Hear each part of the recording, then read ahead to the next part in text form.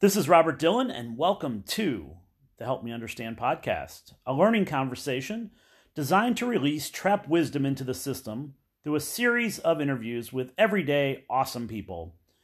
Hope you enjoy the ideas, questions, resources, and laughs that come with guests helping me to understand a wide variety of topics. Here we go.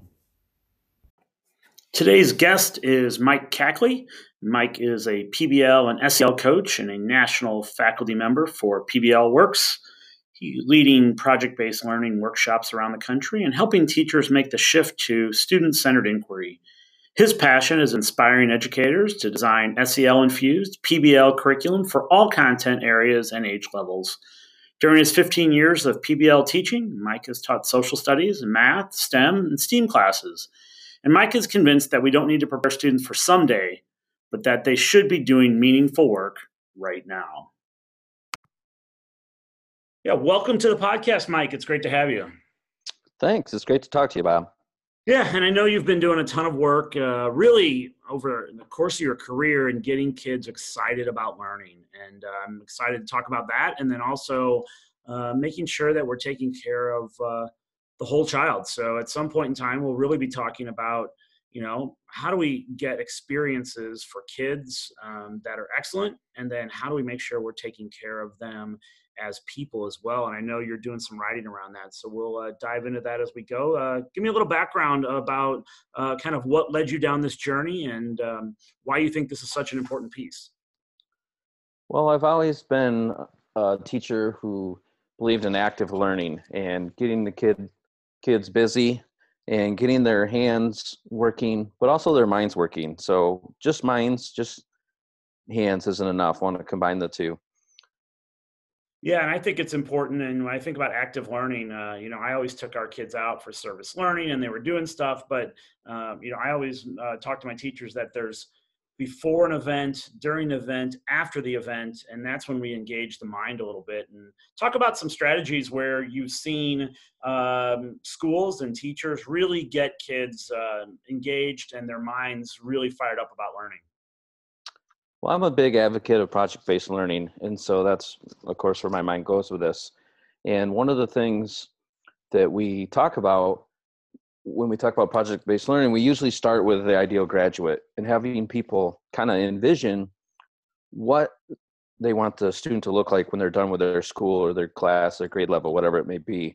And we usually come up with these lists of topics that are mostly, I'd say 95% outside of content. And that's where we really see that we want to teach the whole child. And I think in education, of course, we love jargon. There's been a struggle to name these things. And so they've been called 21st century skills, the 4 C's, soft skills. And I'm not a big fan of any of those terms because they're not soft. They're very important. And they're not new. So 21st century skills doesn't make sense to me because cavemen need these skills. And so social emotional learning is the landing place where I've landed of what's the best term for these skills. Yeah, and sometimes I think we think of social emotional learning as reactive. And I think the way you're framing it is that it's much more of a proactive thing, right? I know that many schools have these, like you said, portraits of a graduate. There's some, great language on there. I worry that oftentimes that language doesn't transfer back to the work in the classroom. How are you making that connection and helping folks to do just that, turn their portrait of a graduate into reality? So that's a great point about how we talk about this stuff. And one of the things I love to say is if we don't teach, practice, and assess these things, then we're lying to ourselves that we think they're important.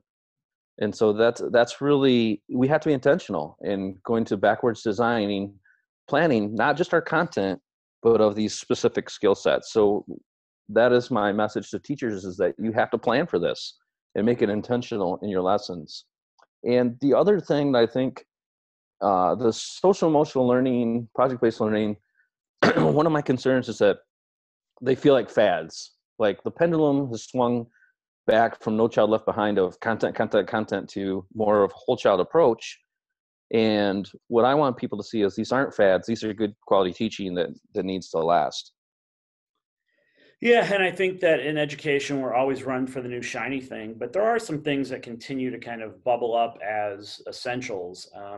When you kind of synthesize all these portraits of a graduate or all this language, help me understand really what are the 5 or 6 things that really stick out for you. I know that these are local and they need to be adopted by local organizations and local schools, but what are the ones that really, really bubble up that you think are essential as we move forward? So I've um, tended to use the ones from Castle because they're kind of a national leader of doing research on this stuff, and they have 5 competencies, and they are self-awareness, social awareness, responsible decision making, self-management, and relationship skills. And under those 5 broad categories, they have 4 to 5 bullet points defining what they mean. And they cover pretty much anything that anyone would think of as, hey, we need to teach this. It falls under one of those subcategories. Yeah, sometimes you mentioned measuring and assessment around these things. How are you seeing measurement be effective around these things that aren't the easiest things to measure? They're not impossible to measure, but it's easy for us to give a test, count the points, and do assessment that way. But these things you're mentioning a little more complex. How are you seeing schools effectively do that? Yeah, I think the key thing here is we have to define assessment better. I'm not talking about grading necessarily, I'm talking about assessment. And this assessment can be done by the teacher, can be done by community members, can be done by students themselves or by peers. And so a lot of the assessment is reflection. It's giving kids a rubric or showing them high quality work and asking them to self-assess and peer assess on how are they doing on this skill set. So it's less about grading and more about that reflective metacognition assessment. Yeah, I know that offline, you and others and I have been talking about the importance of reflection and self-assessment.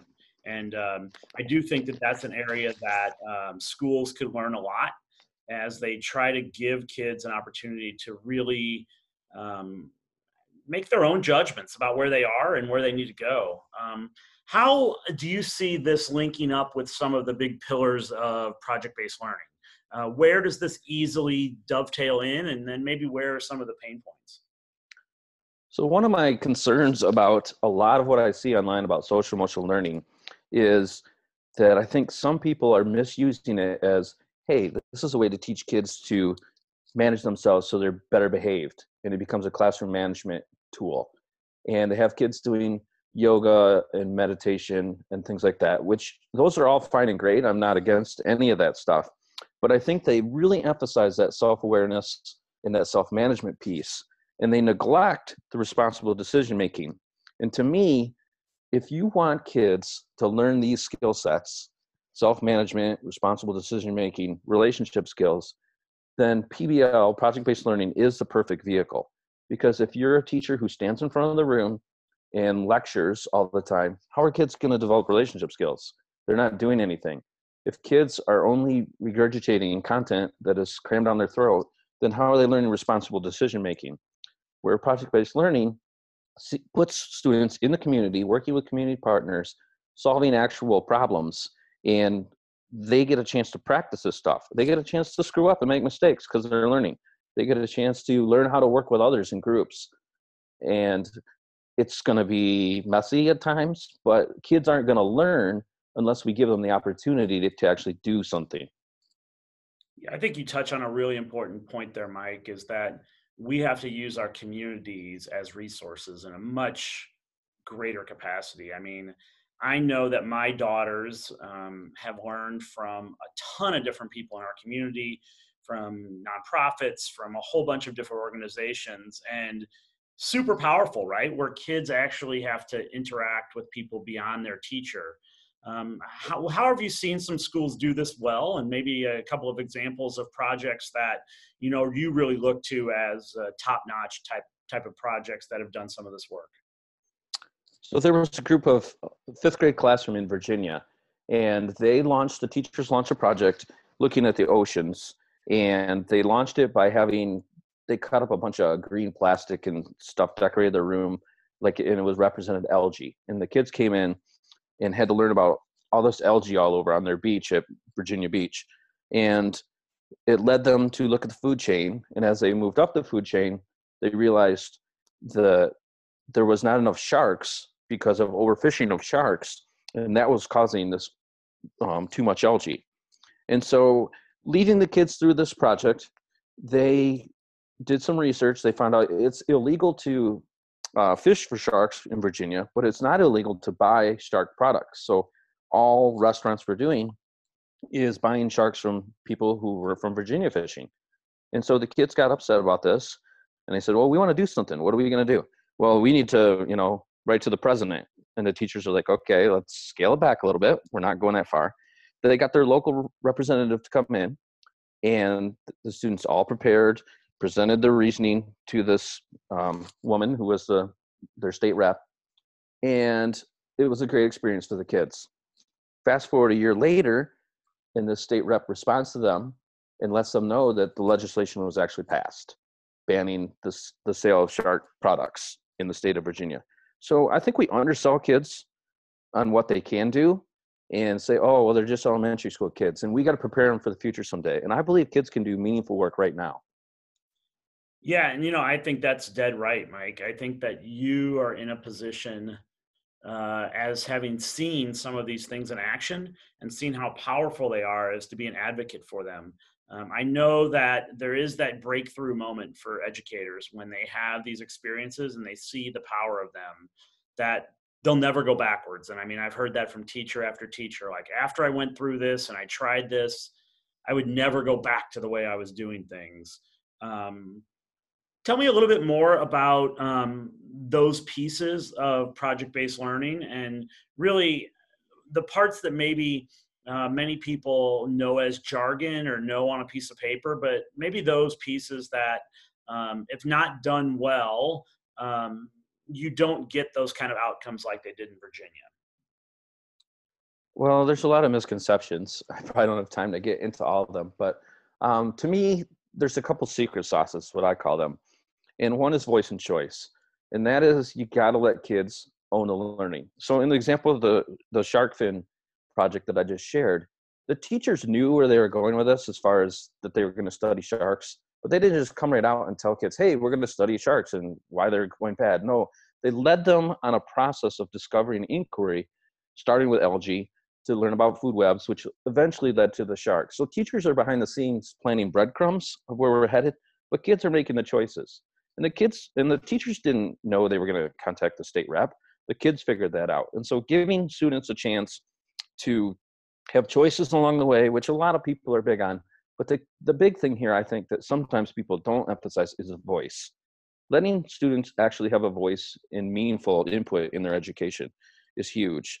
And then get it out in the community. And so the other secret sauce after voice and choice is that community partnership. If they're just doing the work for you, and it's going to get thrown in the recycling bin, or you're going to have a lower level project with you present to some students who are younger or older than you, and that's all great, and I've done that too. But to get the highest quality of engagement from kids, you really need to tie it into a community partnership. Yeah, and I'm seeing more and more schools, Mike, that have a director of partnerships, and it's not a director of partnerships to raise money. It's a director of partnerships to build authentic audience for our classrooms. And that's been a real shift in some schools. And I know it's a luxury. We both have been in plenty of schools where, man, they just need a person to help teach reading. They'd be happy to have a couple extra subs. But these director of partnerships really do seem like a type of adult in the building that could be a catalyst for this work. Yeah, and that's a great thing. I have a friend who did that. And basically, he goes to local businesses and says, what's a problem you have that my students can help you with? And just pitches it to him. And this is the huge disconnect, I think, is teachers. I mean, business people are networkers.